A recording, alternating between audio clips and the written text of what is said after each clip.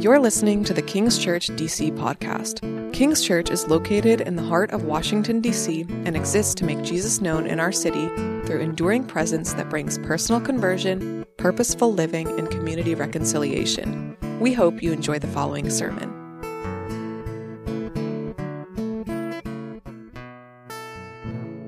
Good morning, everyone. My name is Wesley. I'm one of the pastors here. If we have some people still looking for seats, I know this might be awkward, but we have seats right here up front. So, I know it's a little awkward to come up front during the sermon, but don't worry.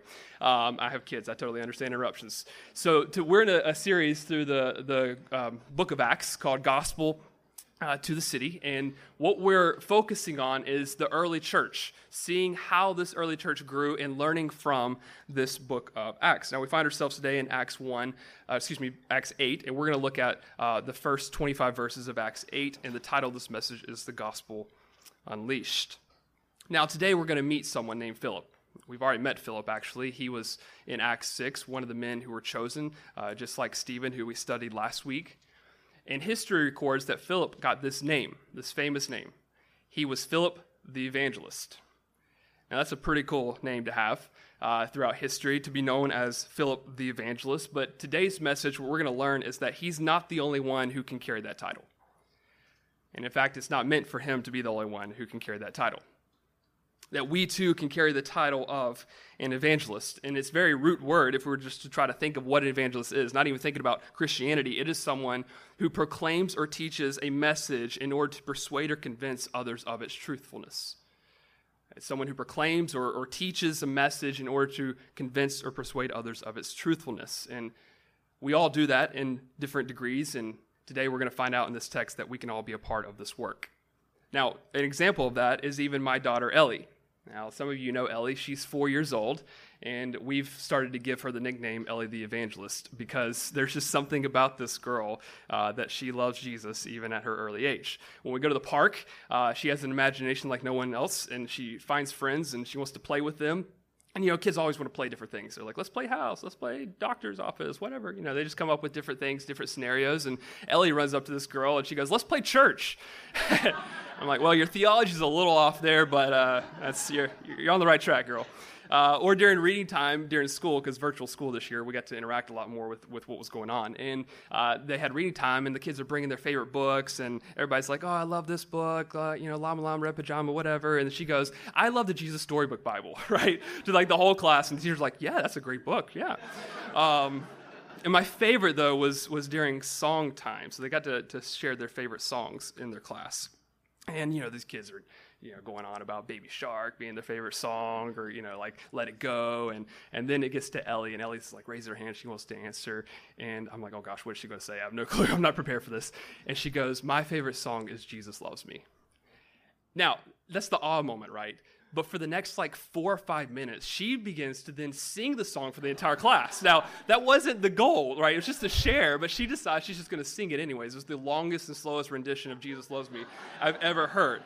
Now, the bottom line is that even my daughter Ellie, who I pray one day knows the love of Jesus to its fullness, can be an evangelist. She can share about things that matter to her. In this text today, we're going to see that the gospel is being unleashed through ordinary people in a part of the Middle East that it had not yet gone. And we're going to see it's not just Philip, but just like last week, the main idea is, in fact, it's the exact same main idea we saw in the text last week, that God's work is primarily done through ordinary people, doing ordinary things with Christ-centered intentionality. It's not just the apostles taking the gospel. In fact, it's not the apostles taking the gospels to these cities in Samaria. It's ordinary people, just like you and me. And so we find ourselves in kind of a new chapter in the book of Acts, if you will. If you were to go back to Acts chapter 1, you would see in Acts chapter 1, verse 8, Jesus, as he's talking to the apostles, he's telling them before his ascension that you're going to be my witnesses. You're going to be witnesses to this gospel message, and you're going to do it in Jerusalem, you're going to do it in Judea and Samaria, and to the ends of the earth. And in these first 7 chapters, we've seen this take place in Jerusalem and the surrounding area of Judea. And the apostles have been proclaiming the truth of God. We've seen miracles performed through Peter and John, and God miraculously saves them from prison. Persecution is coming to the church. And then we get to Acts chapter 6 and 7, and we see the story of Stephen and his execution. And after that, there's this massive persecution that is now happening to the church in Jerusalem. And what's happening is they're now being scattered to this area, just like Jesus promised, of Samaria. And now we're in a next chapter as the gospel has gone from Jerusalem to Samaria. And we're going to find today in our text are marks of what this mission looks like. Because what we're seeing here is that the church is on mission now. And by that, what we mean with the word mission, if you just look at the root word, that is to be sent. And the church is finally sent out of Jerusalem. They're on mission through the circumstances of persecution. And we're going to see that there are 3 marks, particularly in this text, of what this mission looks like. And here they are. They're up on the screen for you. We're going to see that the mission of the church is an organic mission. It's an embodied mission. And then finally, it's a grace-filled mission. And I hope as we look into this and we see how this church was sent out from Jerusalem, that it would encourage us as King's Church to live our lives on mission here in our city as ordinary people doing ordinary things with gospel intentionality. Let's go ahead and look at the text. We're going to go back to verse 1 just to get some context here. And it says, "And Saul approved his execution, being Stephen, who was just executed." And we see now what happens after Stephen's martyrdom. "And there arose on that day a great persecution against the church in Jerusalem. And they were all scattered throughout the regions of Judea and Samaria, except the apostles." That's important. We'll come back to that in just a moment. In verse 2, "The devoted men buried Stephen and made great lamentation over him. But Saul," who we'll hear more about in the coming weeks, "but Saul was ravaging the church. And entering house after house, he dragged off men and women and committed them to prison." So instead of feeling repentance in his heart towards the message that Stephen proclaimed, Saul is filled with this rage and this anger towards the church. And then we get to verse 4. "Now those who were scattered went about preaching the word. Philip went down to the city of Samaria and proclaimed to them the Christ." Now, what we see in these first 5 verses is simply this, that when the gospel left Jerusalem, it was not carried by the apostles. Notice that he puts this except clause in the verse, right? In verse 1, they were scattered throughout the region, except for who? The apostles. Now, he's putting that there in the text, the author's putting it there in the text, not to signify and focus on why the apostles stayed, but more the focus on why those were scattered and what they were doing outside of Jerusalem. And we see for the very first time that the gospel is being carried out of the walls of Jerusalem. It's being carried on the backs of normal, ordinary people who had believed in the message of Jesus. Now, this is an important fact for us today because if we think about the Gospels and one of the most famous passages at the end of the Gospels, we call it the Great Commission. And if you're not familiar with the Great Commission, it's when Jesus, he tells his disciples that you're going to go into the nations and you're going to make disciples of all nations. And what we see here is the sign for how that is going to occur. That it's going to occur, we're going to make disciples of all nations as we, ordinary people, do ordinary things with Christ-centered intentionality. Now, an application for us today is simply this, that if we want to be an organic mission here at King's Church, then we need to move from ministry consumers to ministry providers. Notice in this text that if we go back all the way to Acts chapter 2, the church, as they were gathering together, they were listening and they were devoting themselves to the apostles' teachings. They were consuming more and more of what the apostles were teaching, learning about the kingdom of God, learning about the message of Christianity. And now, through the circumstances of persecution, they are scattered and they are no longer consumers of ministry. They are now providers of ministry.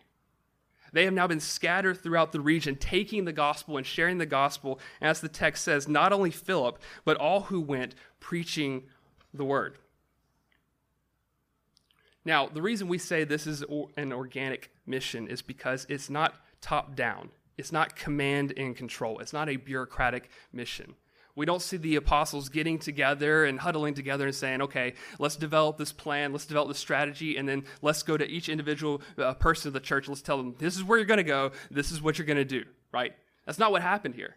Through the natural, or really the normal, it became normal, the normal life circumstance of persecution, the church was scattered. It was grassroots. They went out and they did it in an organic mission.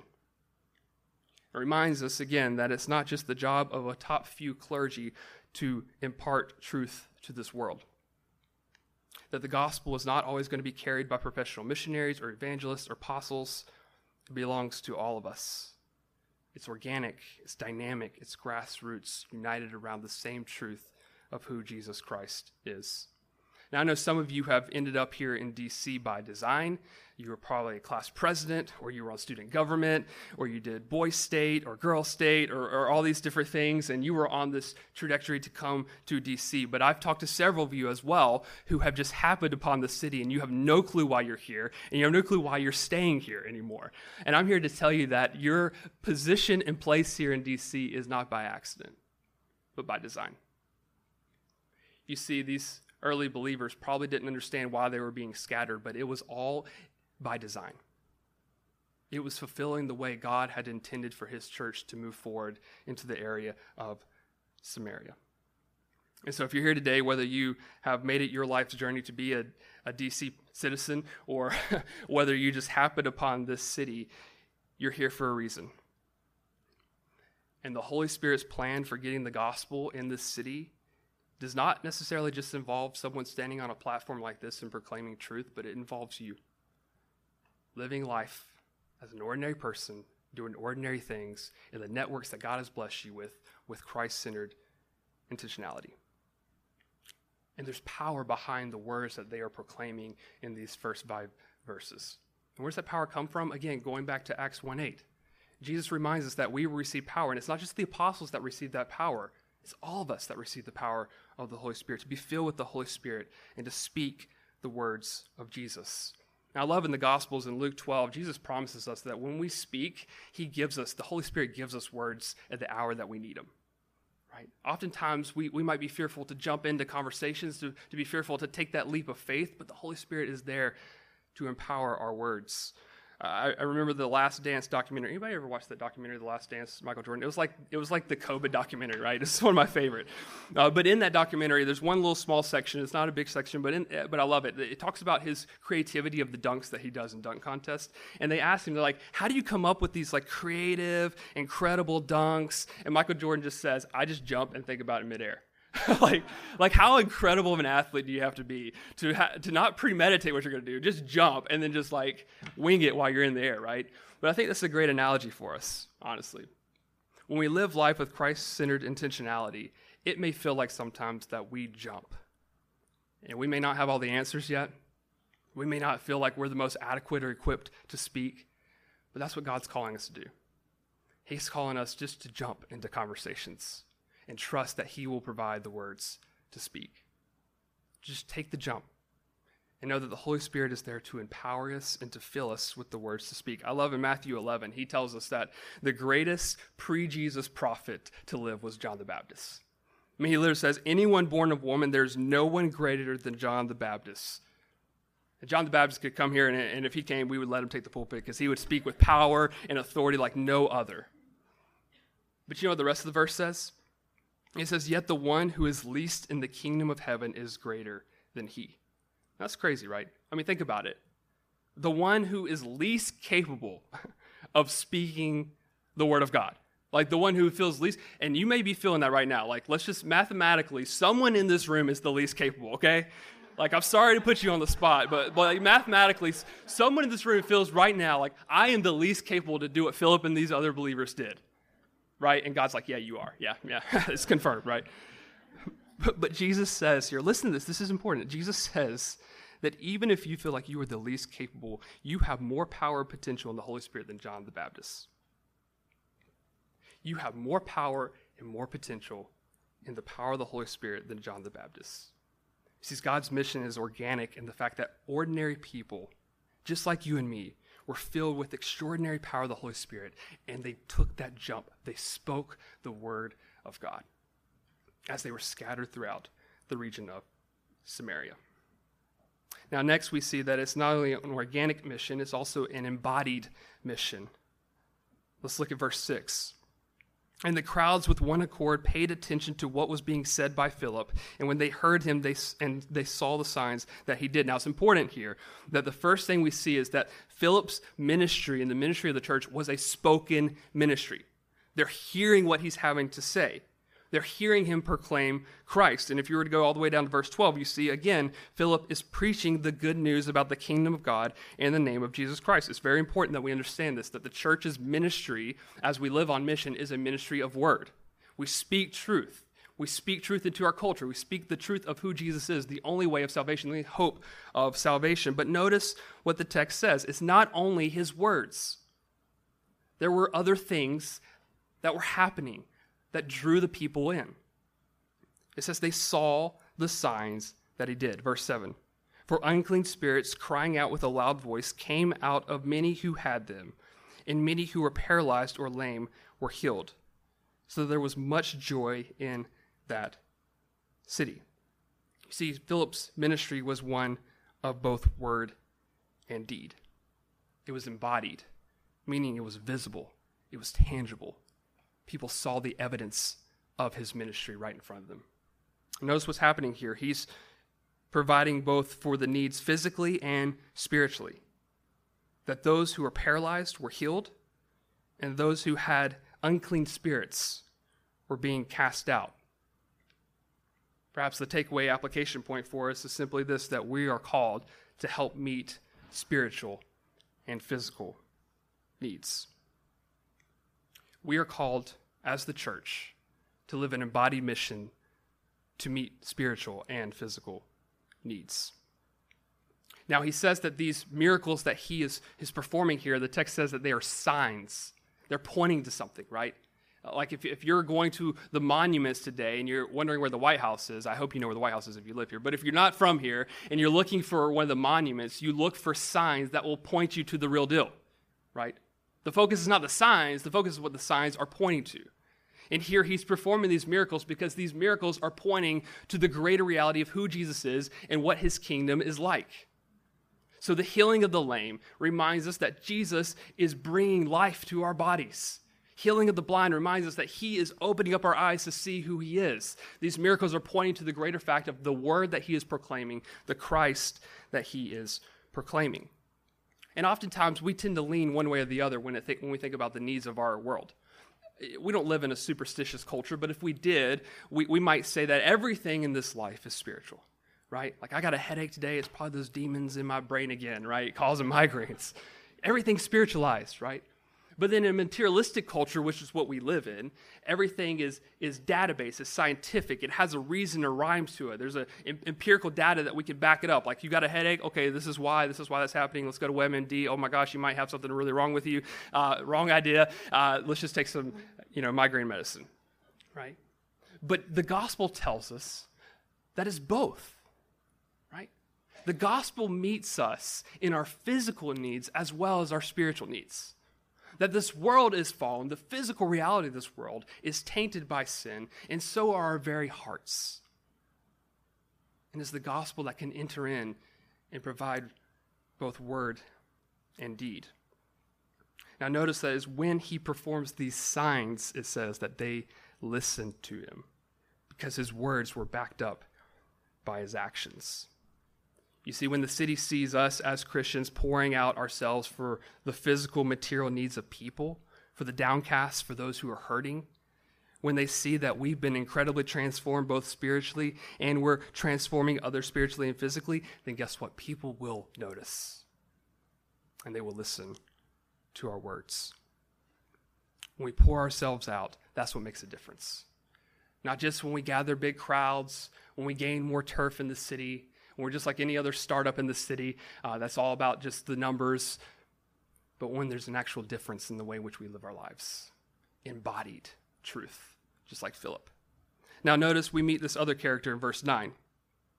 But there was a man named Simon who had previously practiced magic in the city and amazed the people of Samaria, saying that he himself was somebody great. Man, this guy has some pride issues, right? I mean, he is a self-proclaimed great guy. He would make a wonderful politician in Washington, D.C. Verse 10. They all paid attention to him, from the least to the greatest, saying, this man is the power of God that is called great. By whom? By himself, apparently, right? He's Mr. Awesome.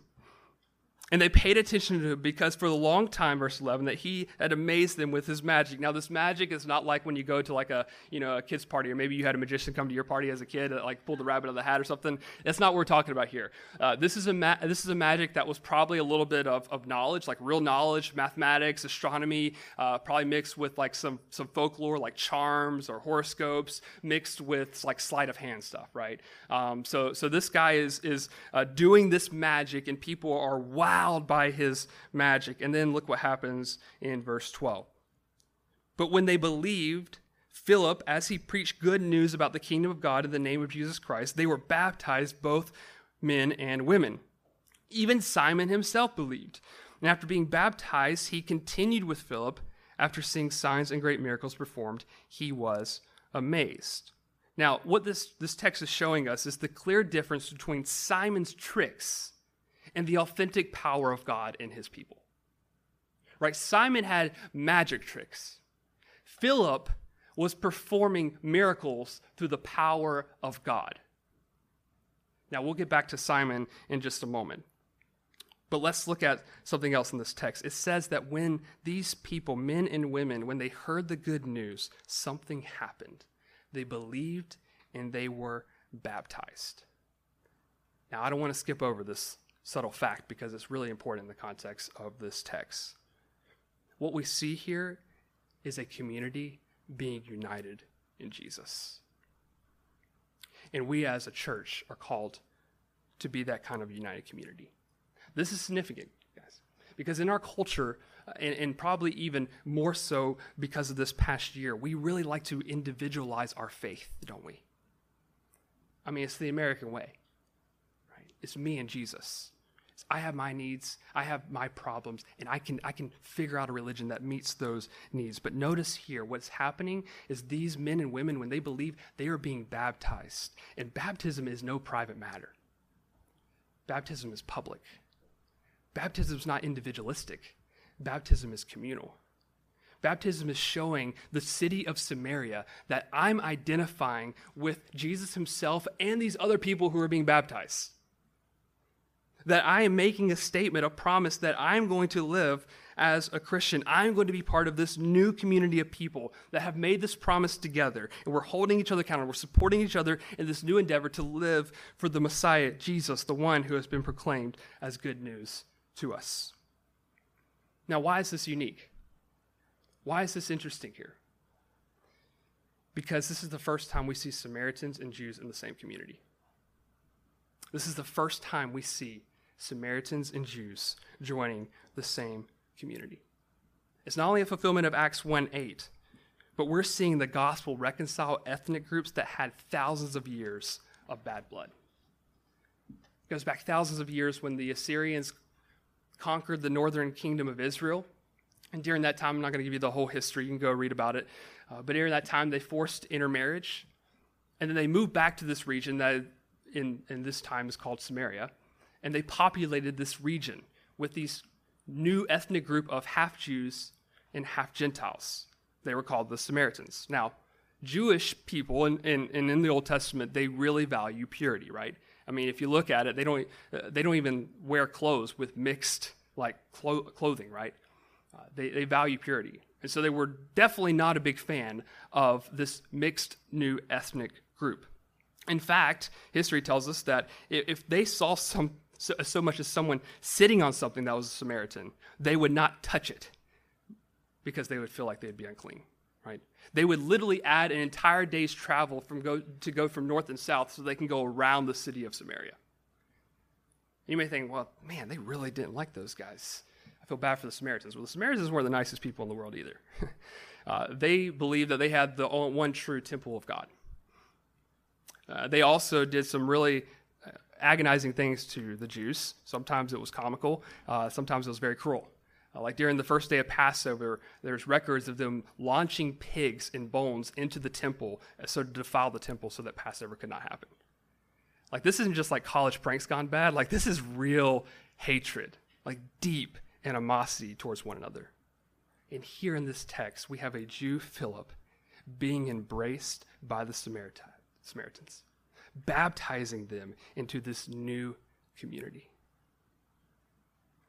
If you go to our website or you come to our new informational class, you'll hear that we have, under our vision statement, we have a mission statement that reads this: we want to be a unique, impactful community united in Jesus. Only the gospel can create this kind of unity that overcomes years of hurt and mistrust between the Samaritans and the Jews. A unity that we long to see in our society. I was reading a sociologist who said recently, when it comes to ethnic groups in our society, the sociologist said, we know how to forcibly integrate society. We know how to pass laws to guarantee fairness. What we haven't been able to do is make races and cultures love and embrace each other. You know why? Because politics are unable to do that. Social media is unable to do that. The next New York Times bestseller book is unable to do that. Only the gospel can and did do that in one afternoon when Jesus died on the cross, bringing reconciliation not between us and God, but also us and one another. It is the gospel message that identifies our common problem in humanity and the common solution in Christ Jesus himself. It is the gospel here that we see in this text in Acts 8 that is breaking down barriers and making friends of people who otherwise would hate each other. And when we as a community, as King's Church, when we live out the word of God, in deed and community like this, people notice. People notice when a group of people like this, who are all unique and different, come and love each other because we have the one thing that binds us together, and that is Jesus Christ. And what does it say the result is in a city that we just don't preach the word of God, but we combine our teaching and preaching of the word of God with deed and community reconciliation? Verse 8, there's great joy in that city. Not just great joy for those who had come to faith in Christ, but for the entire city.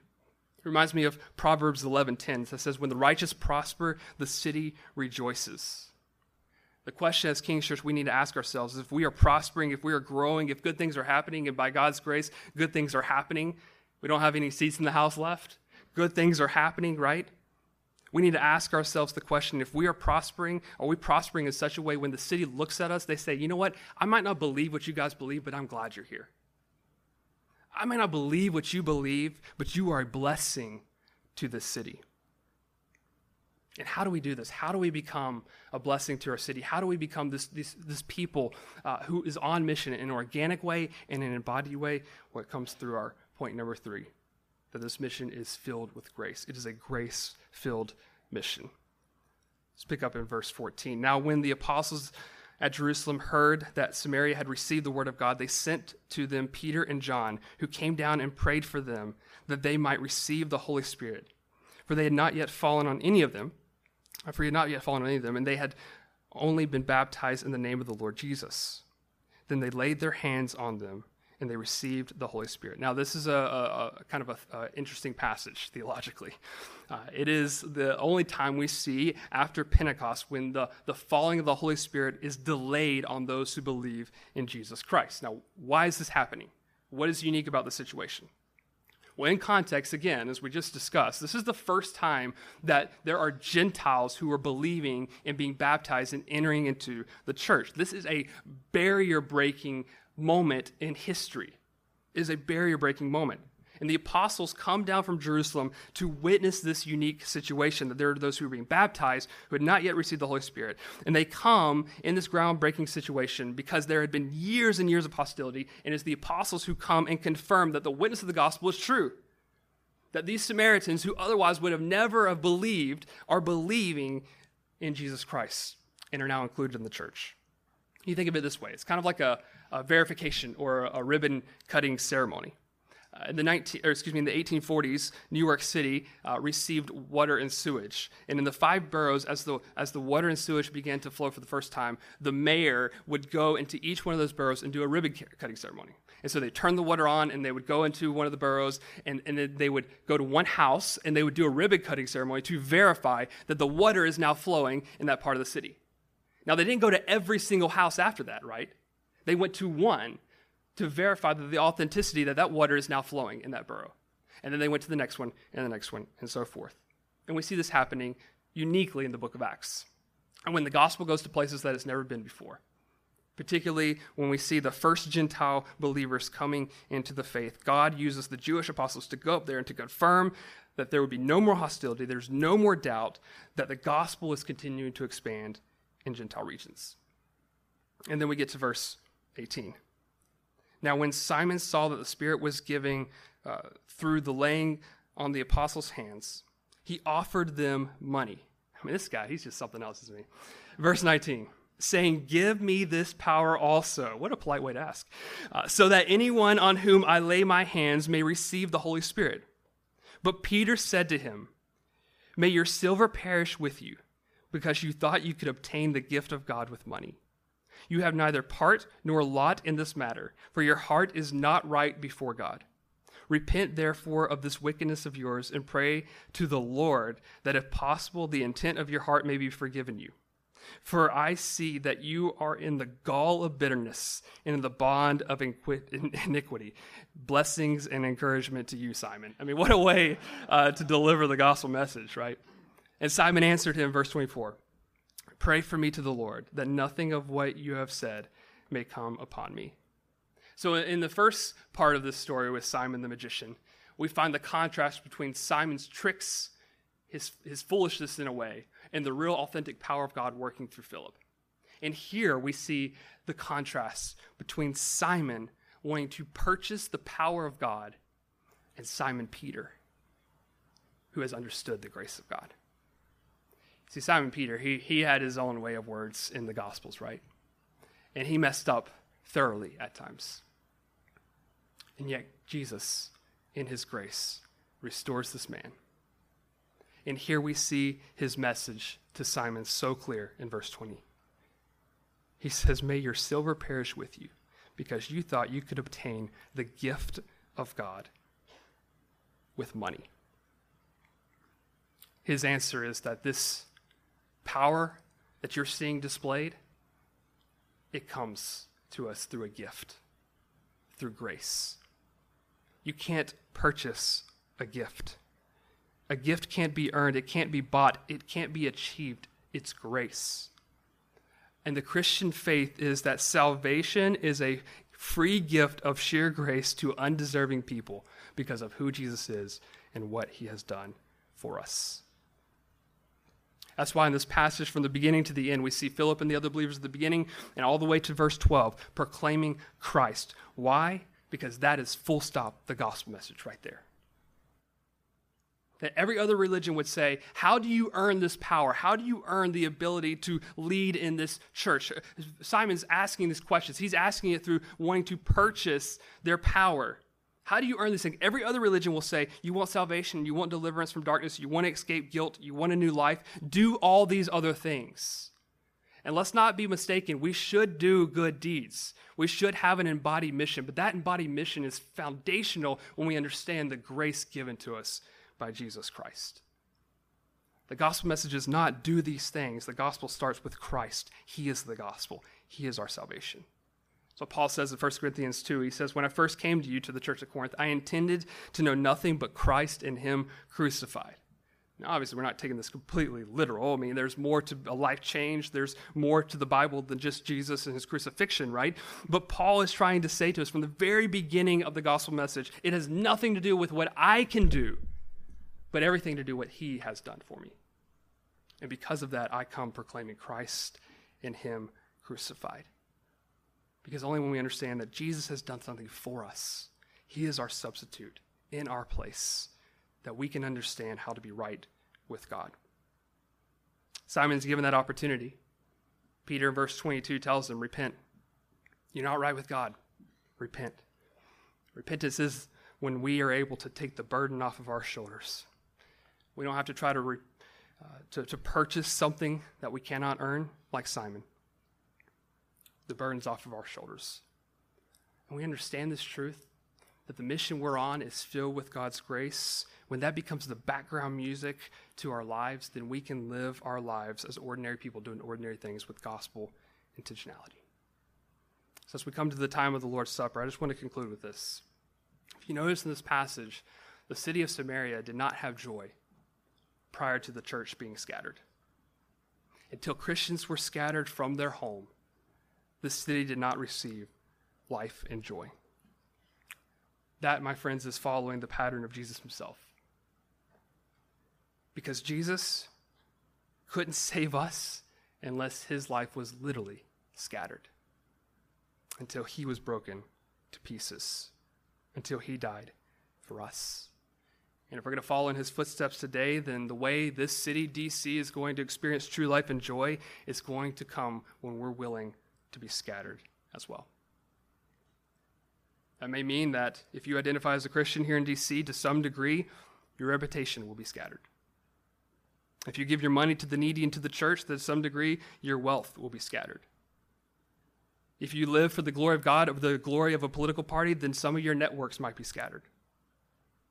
If you really get emotionally involved and invest in the lives of people in order to love them and care for them, then to some degree, our energy and our happiness will be scattered.